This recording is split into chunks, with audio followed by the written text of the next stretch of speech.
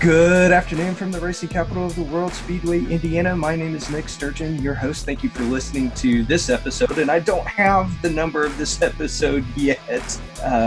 Still have a couple interviews from the Cybertech Midwest conference to get out there. So this will either be episode, probably 59, or it could be episode 62. I don't know yet. It just depends on how the interviews from Cybertech pan out. But this is the Cyber.now podcast, your spot for learning about tech, cybersecurity, politics, and policy. With me today, a returning guest, and dare say a friend of the show now, since you're coming back from this for the second time. Would that be fair to say, Lindsay? I think so. I would hope so. Yeah, Lindsay Marie of townhall.com. You can also find Lindsay here on some local and internet-based sites, but here locally, Inside Indiana Politics with Abdul Hakim Shabazz. You can hear her on Hammer and Nigel, Chicks on the Right, and The Rob Kendall Show. Welcome, and again, thanks for coming back on the show. It's good to talk to you again. Thanks for having me again. So, what have you been up to? I know we were talking just briefly before we started recordings, but what's new? What's going on with Lindsay Marie? Oh, same old stuff. Traveling, trying to keep my head attached and not lose everything in the meantime, and trying to keep my sanity in this political climate that's happening right now. Oh, I'm sure that's got to be a very hard thing to do.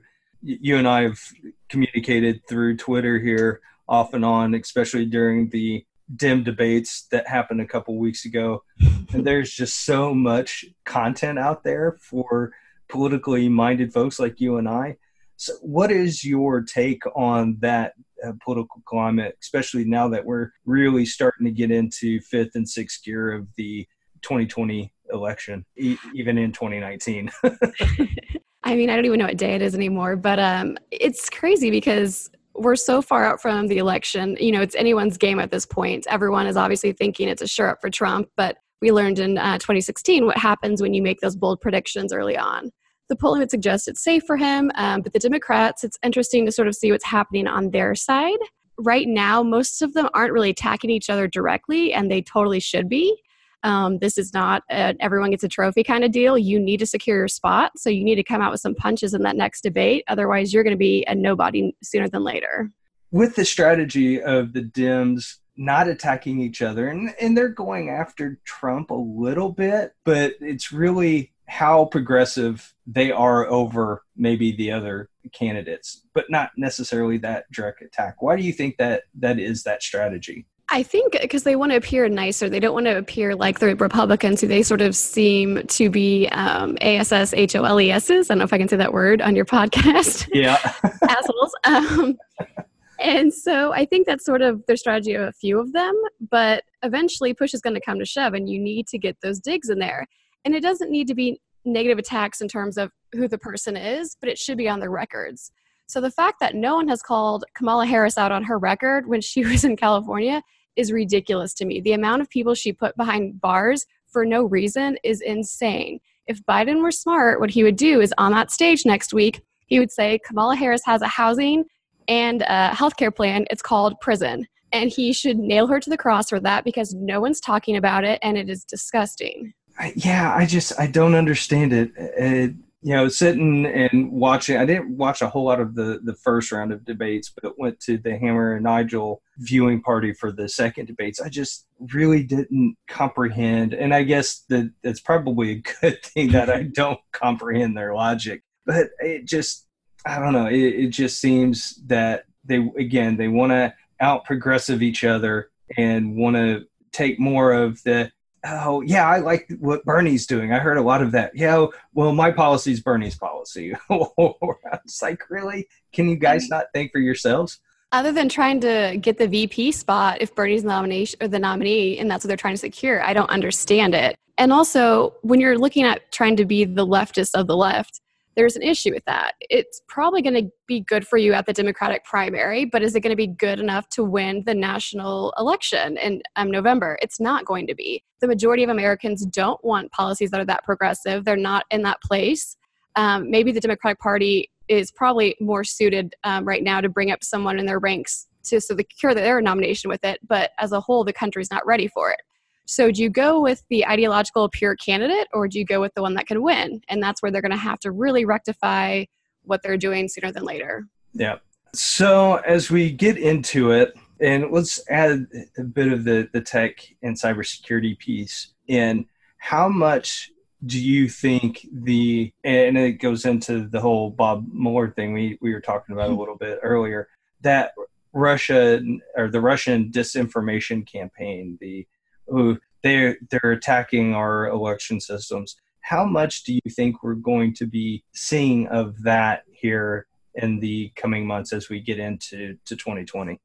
Well, it's a great reason to say why you lost. So if things are looking bad for one side, it's a really good thing to blame it on someone else, because Lord knows it's hard to blame ourselves.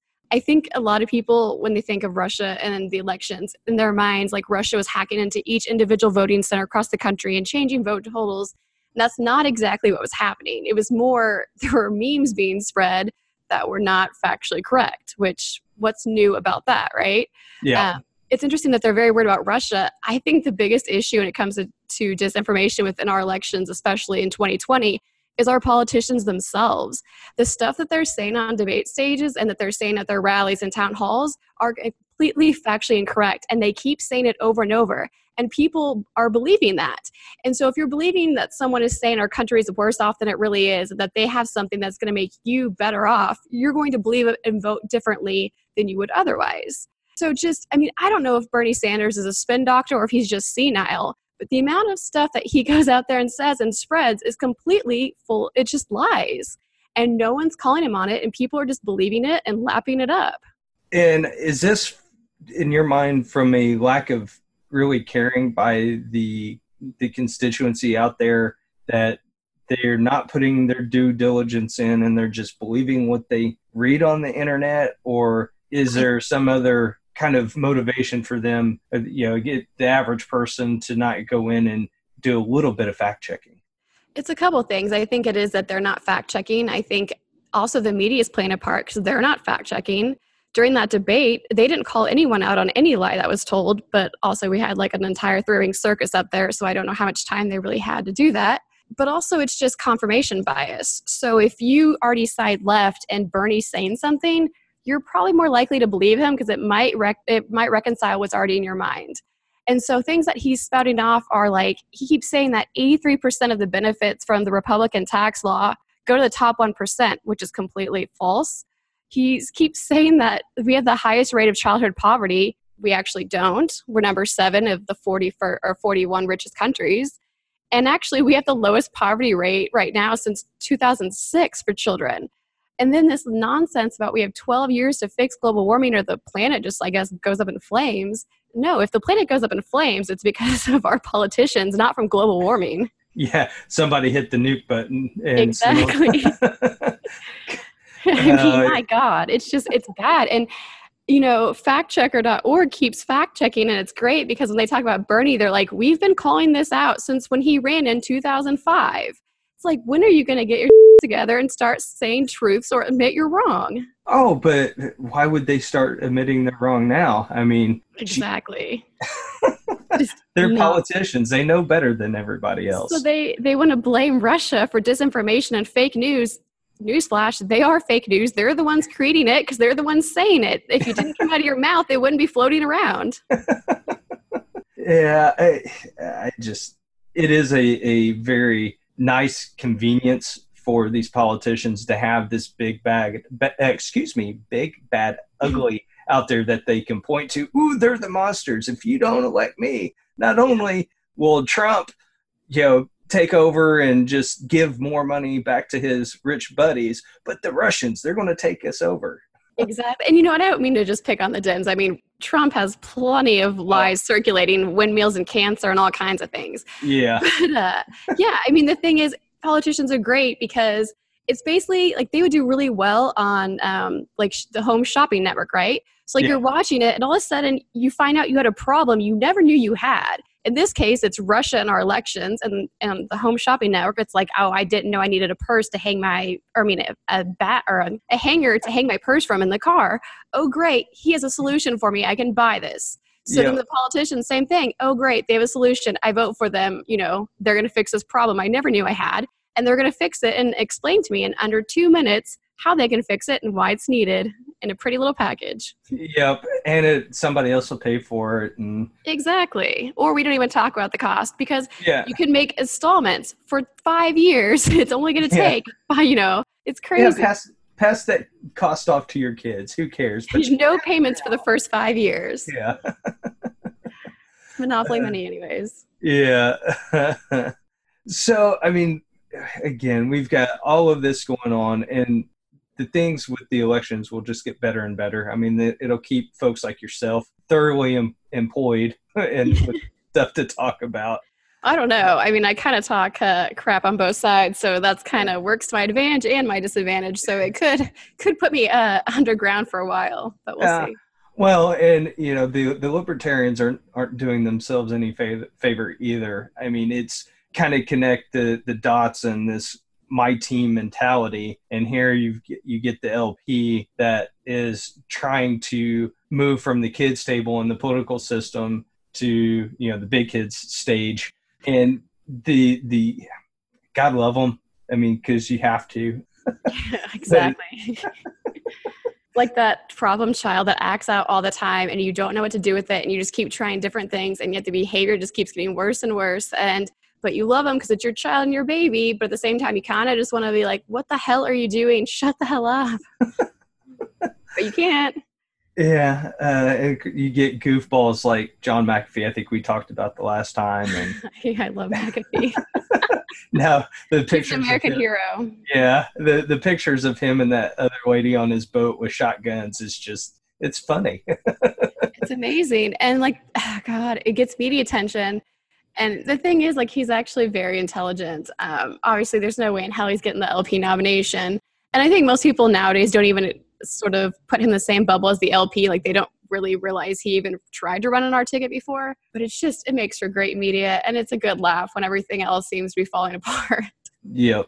Oh, God. We'll see who they decide to put up. At least from what I'm seeing, you're not going to get any type of big name. I mean, even you have Gary Johnson and Bill Weld moving away, trying to go on either a Republican ticket. The thing that I thought was interesting is my friends that are more right-leaning, I guess less, purist as some other people, kept saying that they thought Bill Weld was right to go and try and run as a member of the GOP, because that way he could debate Trump on stage and he would get to eviscerate Trump and talk about good policies, and America would hear it. And I was like, you have got to be losing your damn mind if you think that the GOP is going to allow anyone to debate Trump on any stage, because they're the ones that control who's going to be on their debate stage. And if you think that they're not going to bend the rules and change them like they have many times to silence people or censor them, you're out of your damn mind.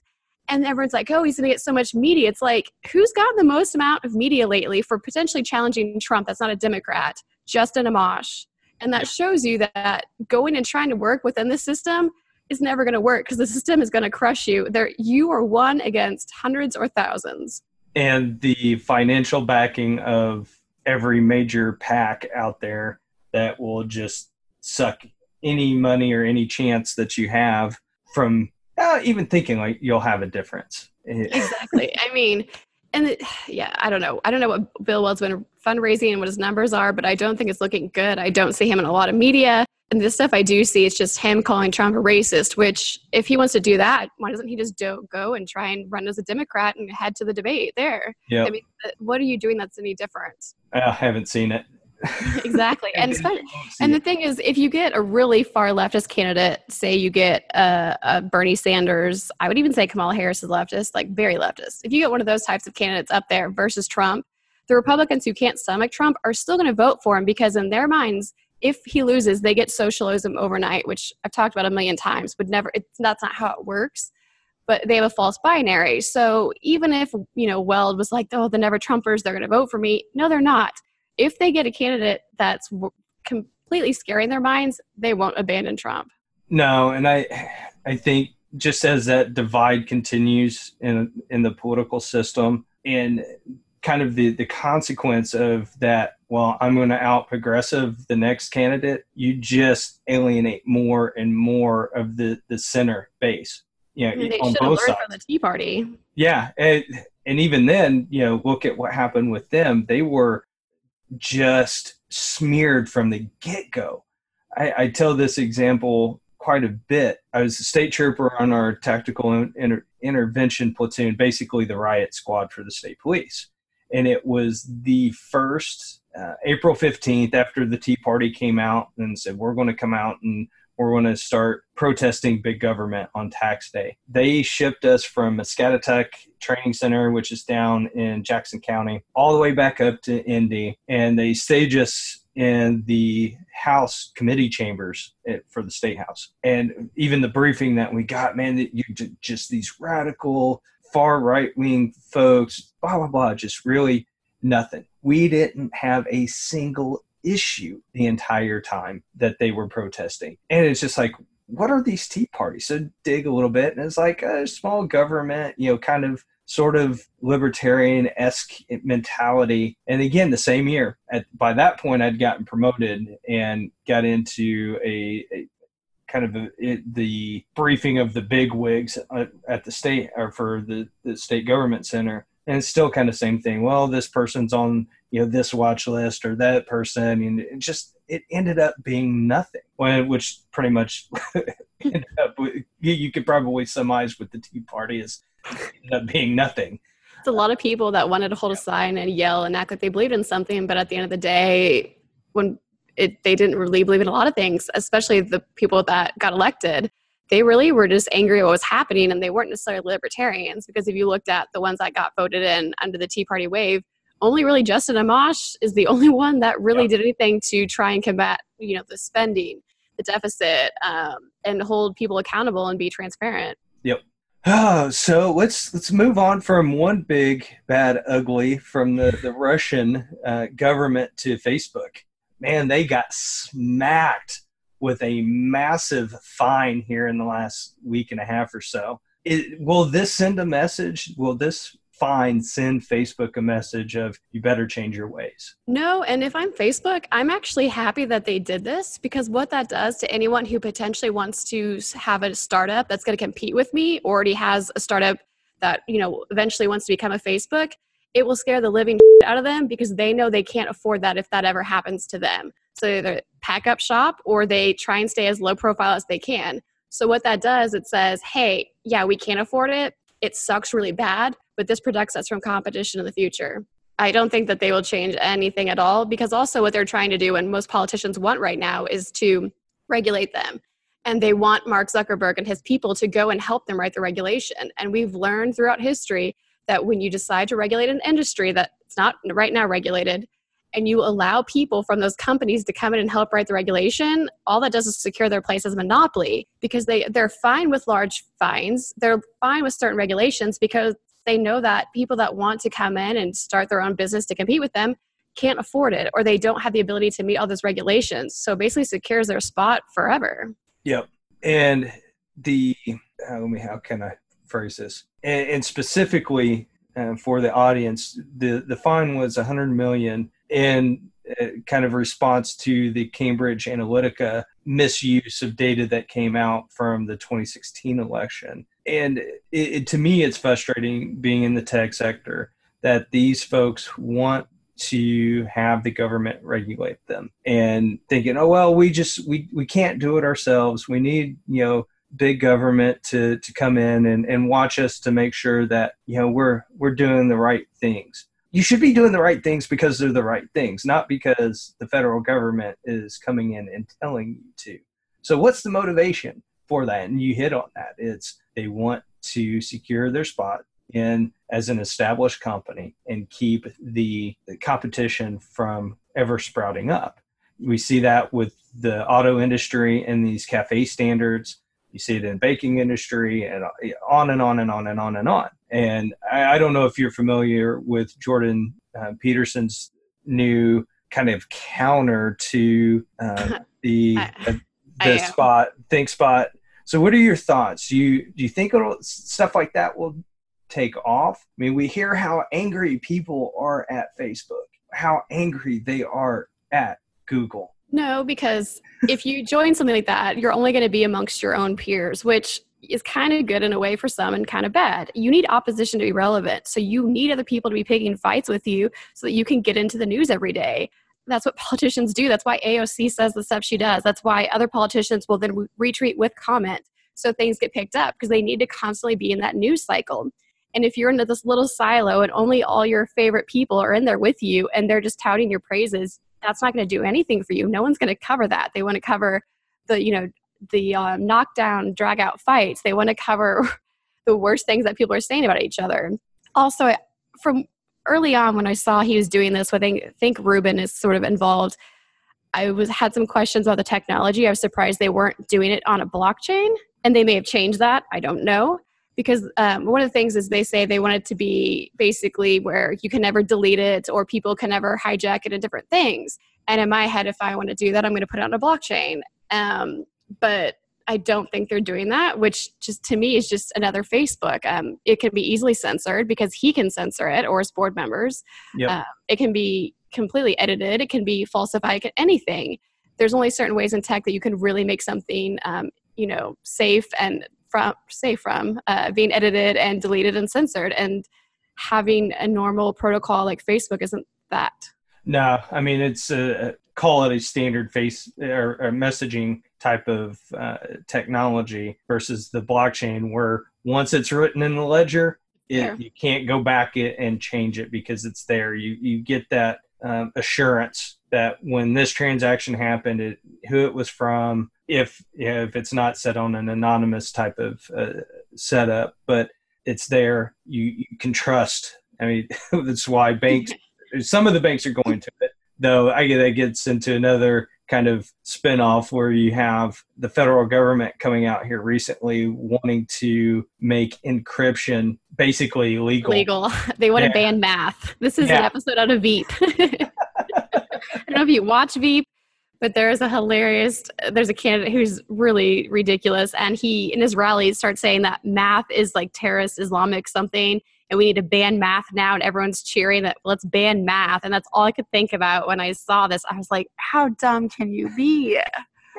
And this fight has stemmed for years now, with the federal government wanting to be able to, and even state governments, not to really smack my former agency too much, because I know one of my close friends and a former boss a little bit when I was at the Office of Technology through one of the partnerships we had set up. But he had testified, this is why we need access into phones, and they always use the very worst situations to justify their actions. And to be completely honest, I'm a little bit conflicted here, having been an officer and having gone after these guys, and the technology can be that piece that cracks open that case. But the protections of the Constitution are there for a reason. Just because there is a government need, and I'll quote Jason Stapleton on this, the government will always have a need. And so going back to the FISA courts, who knows how many unconstitutional warrants have been issued just based on government need. We'll probably never know.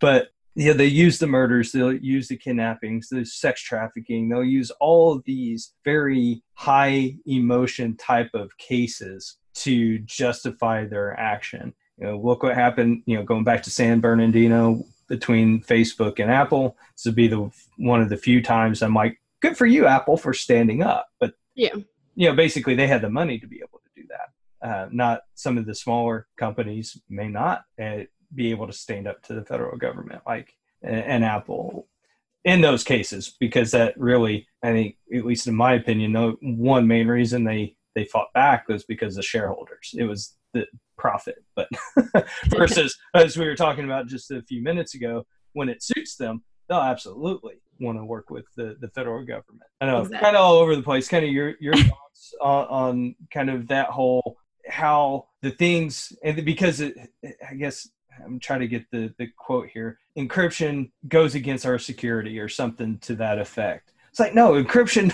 was established for security. The thing is that I find so interesting is that they're so scared of encryption because it prevents them from getting into documents they potentially need or data, right? Or phones or whatever. Yep. There's a great report from the Department of Defense that came out, I think it was December of last year, their Inspector General, and they admitted that at their military bases that house the computers that control the ballistic missile defense systems, those places, they routinely do not encrypt anything. Nothing. So it's funny how when it comes to my life, I shouldn't be able to encrypt anything because it would actually protect them. And if they actually want to protect their missiles, why the hell are they not encrypting anything? And it's so ridiculous. And the other things that came out of this report were so crazy. Like, they routinely left doors open to the server racks. The door left them open. And most of the time, they don't require multi-factor authentication. I mean, even my Amazon account freaking asked me to now, I try to log in, it's texting my phone for this other passcode. Like, it's trying to do multiple things. But yet the government's not even protecting their precious missiles with the most basic things in cybersecurity. It's really sad. Well, but they're the first ones that want to tell everybody else how to do their jobs. And exactly. The first ones not to follow those rules. And that's been my biggest complaint against the federal government, even the creation of CISA, the Cybersecurity Infrastructure Agency. And because they want the control, they want to tell everybody how to do their job. But yet when it comes to their own house, they're completely insecure. Well, they have this idea that we can't be trusted with things. So a lot of libertarians like to joke that they should be able to own missiles, right? Yeah. And people are like, oh my God, citizens, you can't be trusted to make sure they don't go off or that no one steals them. Well, what the hell is the government doing to protect their freaking missiles and actually being responsible for them when they're leaving the server doors open and they're not encrypting anything? Can they be trusted with them? I don't think so. And one of the kind of retaliatory responses, if you will, is, who do you think makes up the federal government? It's your neighbor that works as an employee of the government. The government is just a collection of people who can tell you what to do. Yeah, and it's a lot of people who you could argue are working in the government and not in the private sector for a reason. And there's a lot of things that go into that. But I would prefer to have a private business doing something than the government, because I feel like they're going to protect it more and they're going to be held way more accountable than the government ever will be. Yeah, I heard it at Cybertech this week. Well, the government, some government officials saying that, well, we just don't have the same level of skilled people as you do because the private industry is taking them away from it, but yet they're the same ones that we're supposed to trust. If they're not qualified potentially to, or can't get a job because there's somebody better able to do that job in the private sector, yet I'm supposed to trust them and have faith that they have the wherewithal, technical skills to be able to implement some very complex technologies. And hell, even some of it's simple. I mean, you can set up a server on Amazon and automatically default with two-factor. There's not a whole lot of technical know-how to be able to do some of this stuff, but yet they're not doing it. And a lot of times they blame it on the pay. They say, well, they can go to the private sector and make more money. And I just shake my head because I'm like, I see reports at state government levels across the country where people that literally are like lifeguards, some of them in California were making almost $40,000 a year. If we can pay a lifeguard $40,000 a year, can we not pay someone to do something that will protect our missiles and our country more than the private sector? I mean, a lot of times the government does pay more than the private sector, which pisses me off as a libertarian. If they're going to do that, they better be doing it for the positions that really matter. And I think most people don't see cybersecurity as an issue because it's not like Russia's pointing a nuke at us and we're ready and we can see it. It's something you can't really actively see. Unless you understand it really well, you think it's almost like this, it's almost fake news. Yeah, it's magic. And you can't understand the repercussions of it if they get into the system. And so, I mean, survey after survey, we keep seeing as the years have gone now that cybersecurity is now one of the biggest threats most countries will admit, especially capitalist countries. But yet we're still so obsessed with drones and we're still so obsessed with certain types of things in the military that are going to be very outdated in the near future. And those drones are being made with technology that's very easy to hack, which is another thing that's really freaking scary. Yeah, the technologies that they're based on are, commercially available.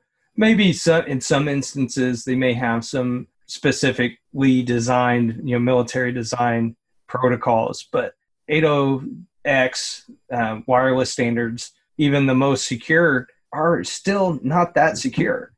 Or Bluetooth. I mean, they've got to communicate somehow, and I don't know.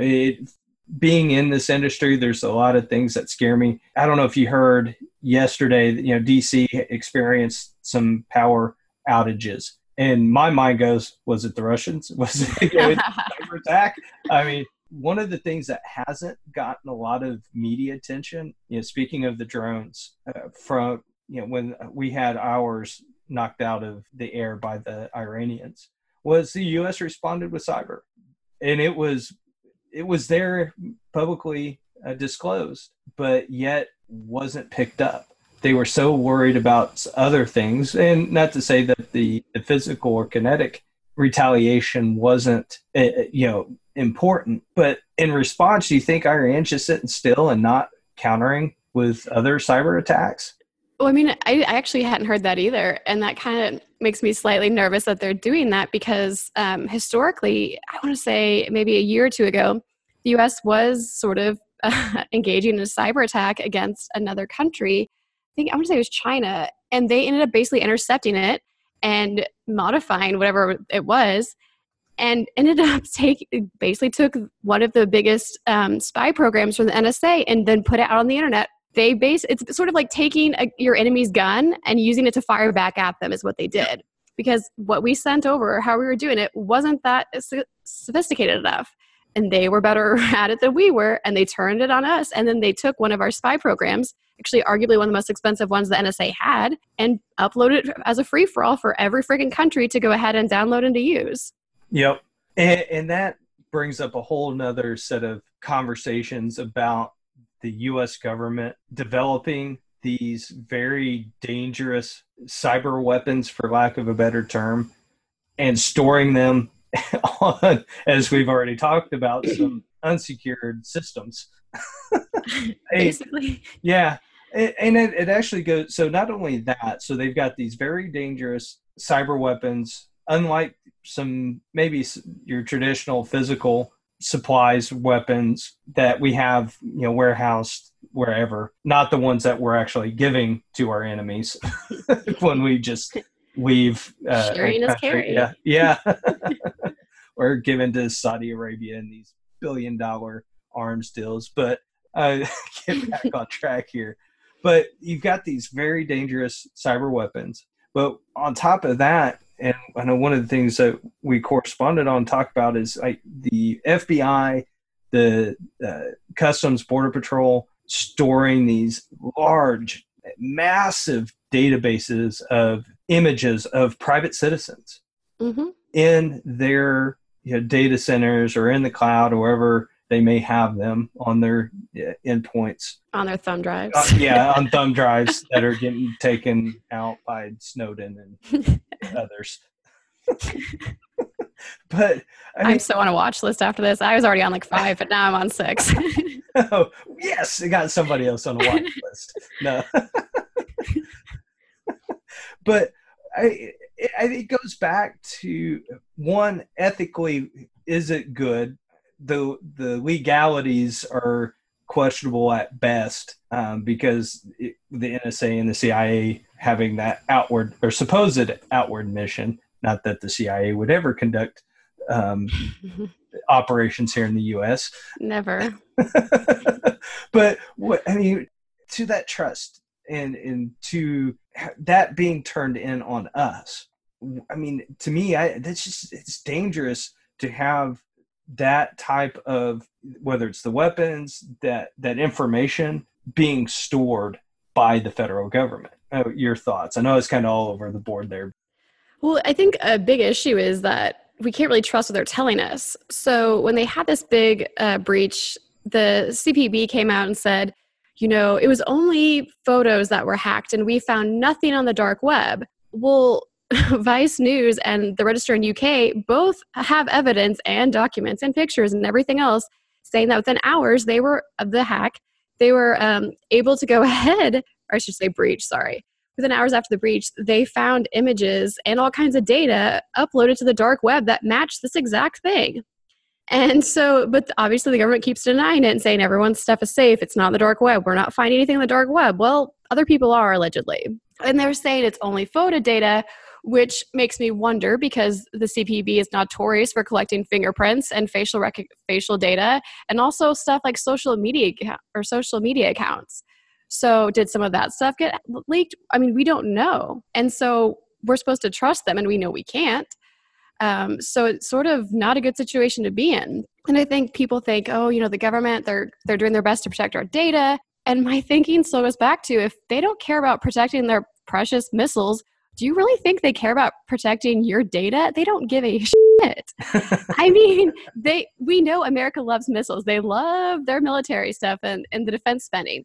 If they aren't doing anything or enough, do you think, you in Southern Indiana, but my thought is, if they're not willing to protect their precious missile systems, do you really think that they care about protecting, Nick Sturgeon's personal data and his name and his email address and his phone and everything else? No, they don't care.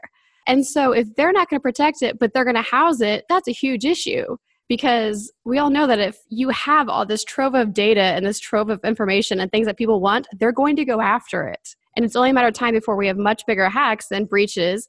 And there may have been more that we don't know about because they never even said anything. Yeah, and to dive a little bit deeper, that the data that was breached was actually on a third-party vendor of CBP that happens to be a Kentucky-based company. They don't want to pick on Kentucky too much. I didn't know they had computers in parts of Kentucky. Well, we have no Kentucky listeners now. That's okay. I'm sure I offended my Kentucky listenership several episodes ago when I was just razzing on them very hard. See, I was born in Kentucky, so I can do that. I gotcha.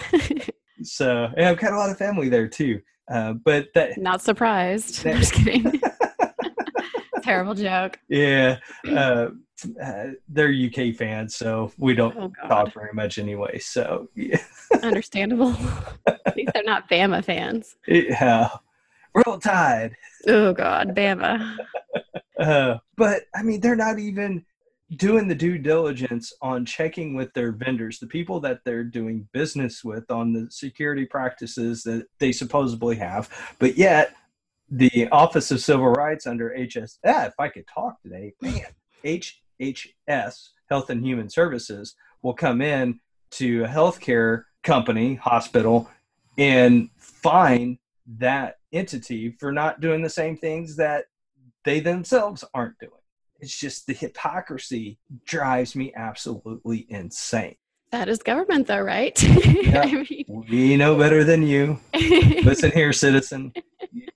Do as you're told, not as we do. I think also, it depends if you're talking about DOD or who it is, but I think their primary focus is on they want to develop weapons. They want to develop, or the NSA, they want to develop tools to spy on people.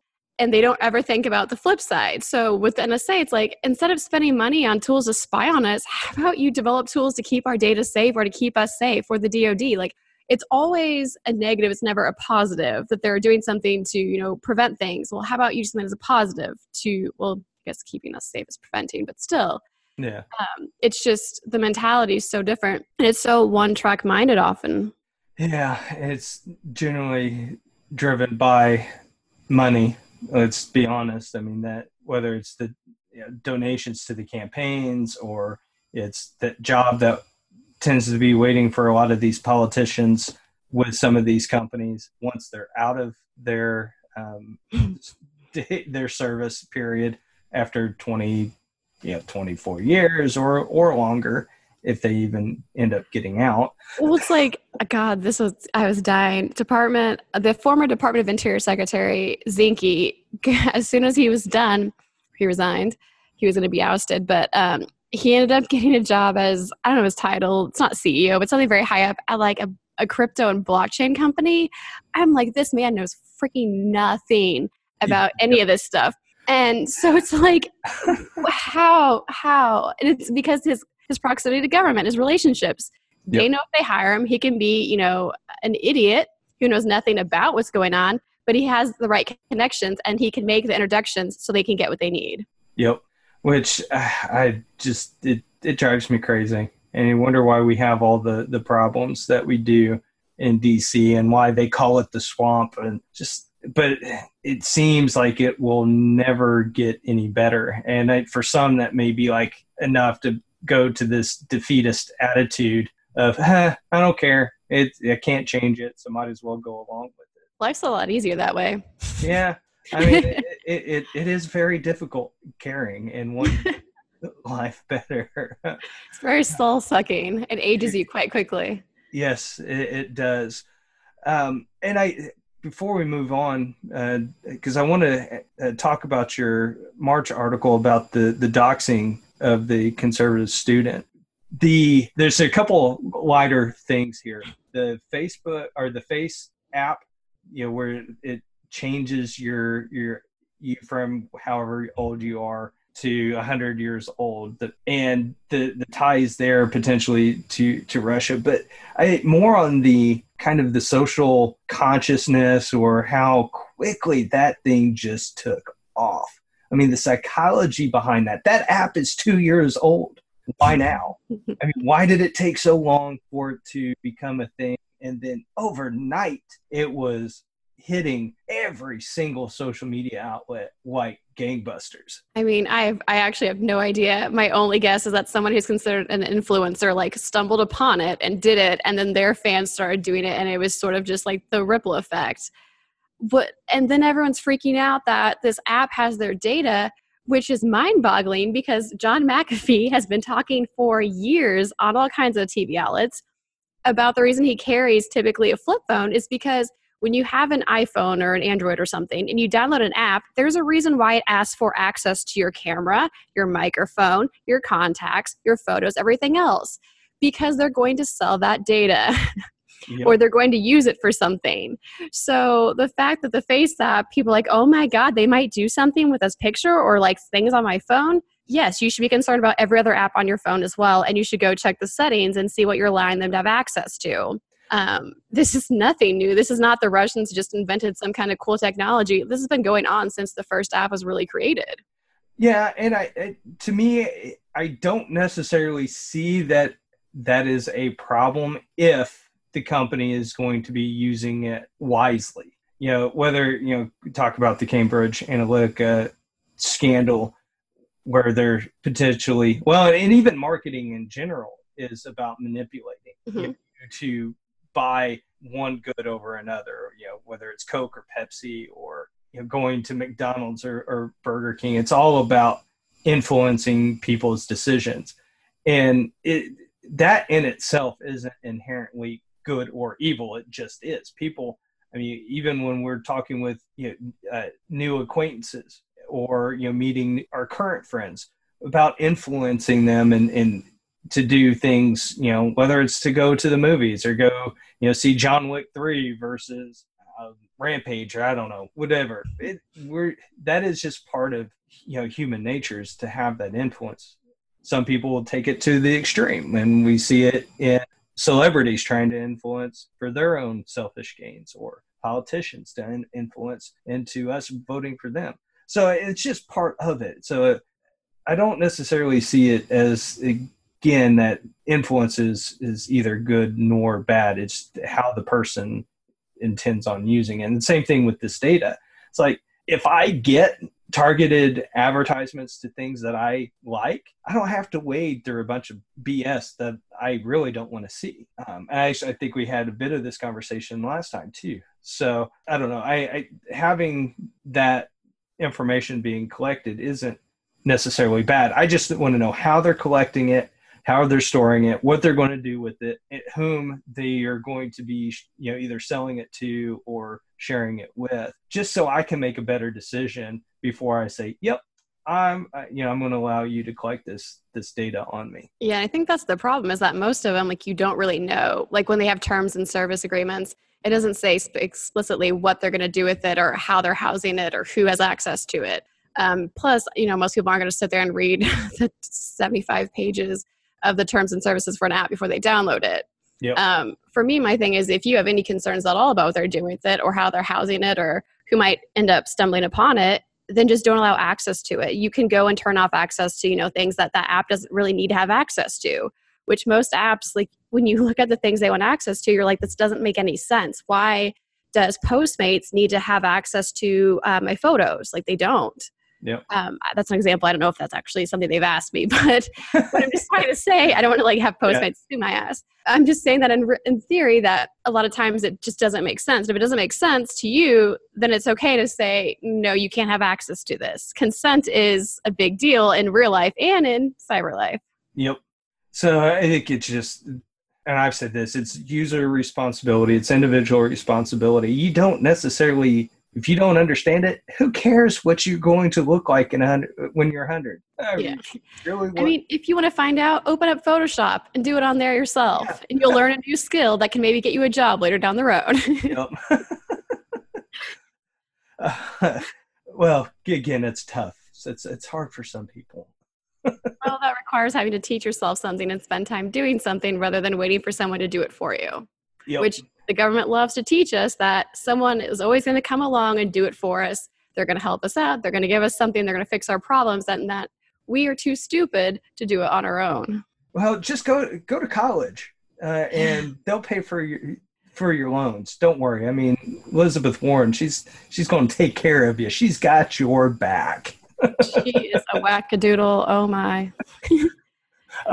I do wish I had the sound effect that Hammer and Nigel have for. Oh God. I crack up every time. It's the Atlanta Braves chop. I'm a Braves fan. I can't help but do the Atlanta Braves chop every time I hear it. But she's such a peach. She really is. The gift that keeps on giving. Yeah. God love them. Until she runs out of everyone's money. Yep. So, and the other kind of lighthearted thing is the Area 51. Everybody's going to storm. God. I have not been sucked into an internet sensation like I have on this one. This one is something about it. Maybe it's because I lived in Vegas for a while.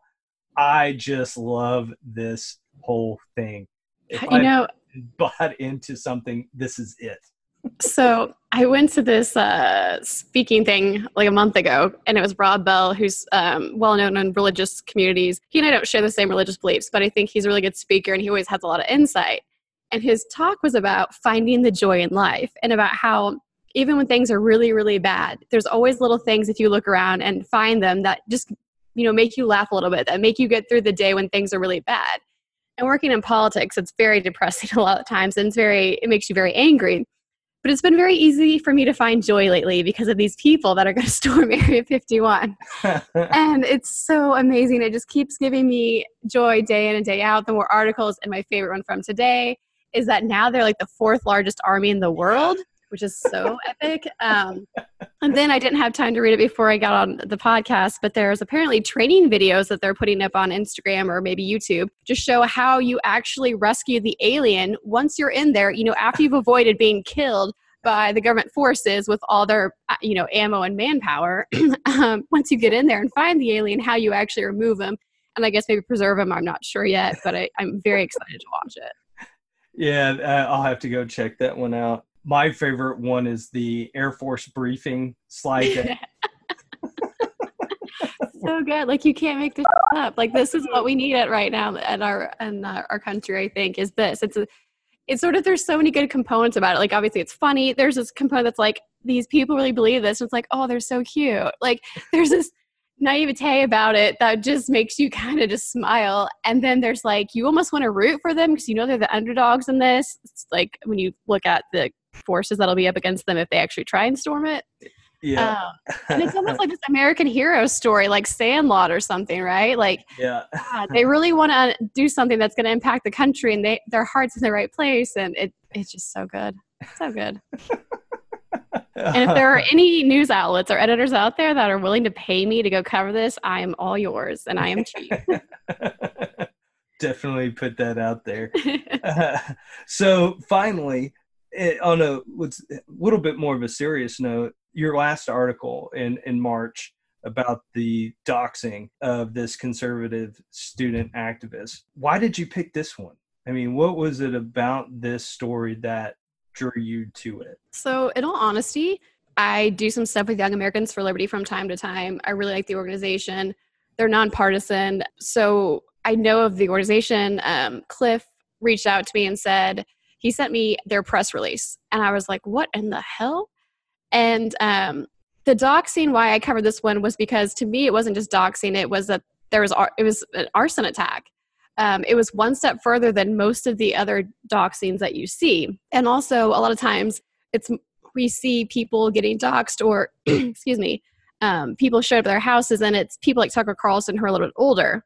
And so there was just a lot of things that were different about this that made me really want to cover it. And it was sort of a crazy story to unravel.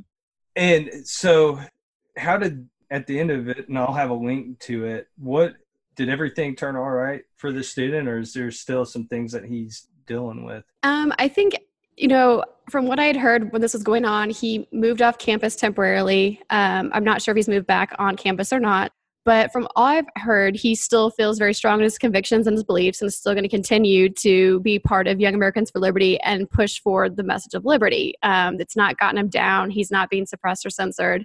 I tried to look up the other three who actually did commit the arson attack and see what was going on with their case. Unfortunately, the county where they were arrested and that they would be tried in does not put their court records online. So I don't know what's going on with them. But I do know that there are three of them that they were all going to be charged. They could be charged with arson, and it could be 6 to 20 years in jail for them. Yeah. Well, I guess you play stupid games, you win stupid prizes. But do you pretty much? Yeah. Do you think, and this goes into several years of just really universities, college campuses that are supposed to be bastions and places for free thought. Is that ever going to change? Will folks that have different view other than the progressive view be safe to voice their concerns on these campuses that are really supposed to be that bastion of discourse? I don't think anytime soon. I think with most movements, that's sort of like a rubber band. And the more and more that you pull it, the tenser it gets, eventually it's going to snap and it's going to snap back. I don't think we're at a point where it's snapping back. I think people are still okay with it. And one of the things that does come up is these free speech codes or speech codes on campus where it says the words that you can and can't say, things you can and can't do, things you can and can't wear because you don't want to offend anybody. And that's something that also I like about Young Americans for Liberty is because they spend their time and their resources going in and suing these schools or through administrative courts or relief, whatever they can do to try and get them to overturn these codes because it's not fair. And I think an issue is that when you're in college and you're taught that if you don't like something, that you can just suppress it, that you can get it shut down, that you can get it sent away.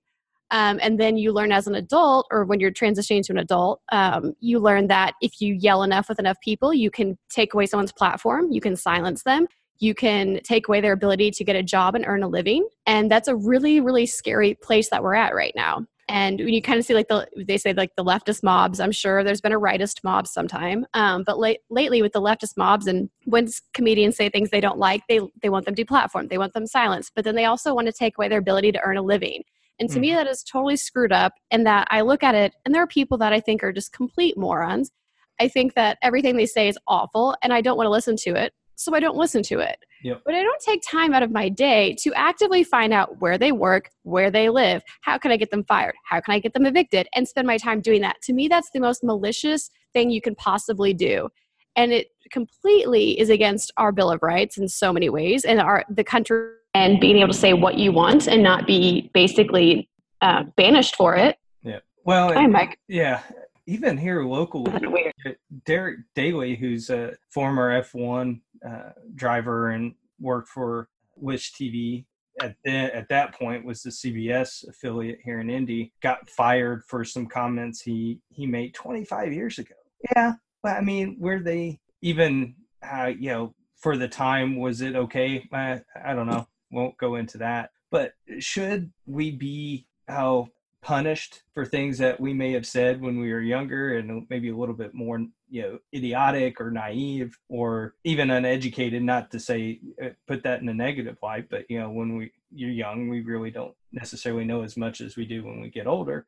But I think that all kinds of ties in together, at least in my head, about how powerful these folks have become to get people fired for things that they said or even things that they may not agree with. And my problem is that they're doing it in the name of being woke. And we joke around, we may kind of make fun of that term, but when the term originally sort of hit the scene, and it's been around, it basically meant just being aware of social injustices and things like that, which in itself is a good thing. There's nothing wrong about being aware of social injustices and educating yourself. The issue is that word's been hijacked and weaponized by the left in such a way that now it is something completely different and it is disgusting. It's not about advancing humanity. It's about advancing one's self-image. Because if I really heard someone say something terrible, and if I was woke and I really wanted to, evangelic, but if I really wanted to save that person or make them better, whatever you want to say, I wouldn't call them a name and get them fired. I would have a conversation with them. I'd find out why they said it. What was the context?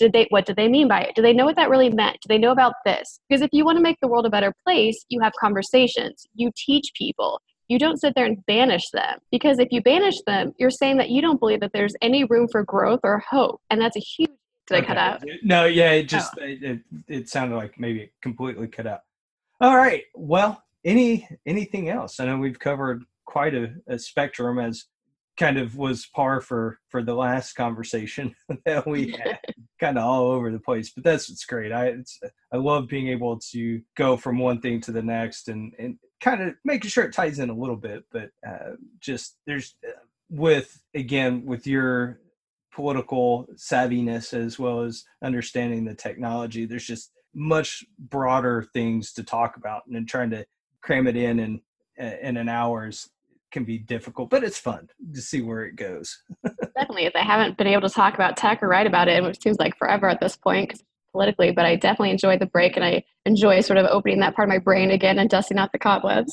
So what's coming up in your schedule here? What should the folks be looking out from you? So I'm actually working on a couple of projects that I can't quite announce yet, but I do have a panel coming up in September in Austin, Texas, talking about the future of freedom in regards to socialism, nationalism, and populism, all the isms. That should be really fun. And I've got a couple pieces that should be hitting Town Hall and potentially Foundation for Economic Education in the coming weeks too. Awesome. Well, be sure to put them out on your Twitter. So for your Twitter, how can people find you on the socials? Yeah, on the socials. It's Lindsay Marie LP, and it's Lindsay with an AY. And then also I have a website and where I put sort of all the articles, no matter where you can find all the articles that sort of populate from every website that publishes in them, and then interviews and all kinds of stuff. And it's lindsaymarie.com. Awesome. Well, Lindsay, it's been a great conversation. Hopefully now that I'm a little bit more stable and not traveling for work so damn much. So you're telling me you're not a stable genius right now? Oh, no, I've got a nice, solid landing spot here in downtown Indy that I love what I'm doing now. The consulting gig was okay. The company I was working for was good. I mean, they had their issues, their little idiosyncrasies that wasn't quite lined up with me personally, but they're great organization. Don't hold anything against them, and learned a ton. Had a lot of great clients that I served, but the consulting gig isn't for me. So it was knowing that I learned something, and was thankful I was able to land where I'm at right now. But it also gives me the opportunity, since I'm not traveling, to be able to put a lot more attention to the podcast and be able to do interviews with folks like yourself. And again, said it last time, we'll say it again. Hope to have you back on here soon. Sounds good. Awesome. Thanks, Lindsay. Thanks.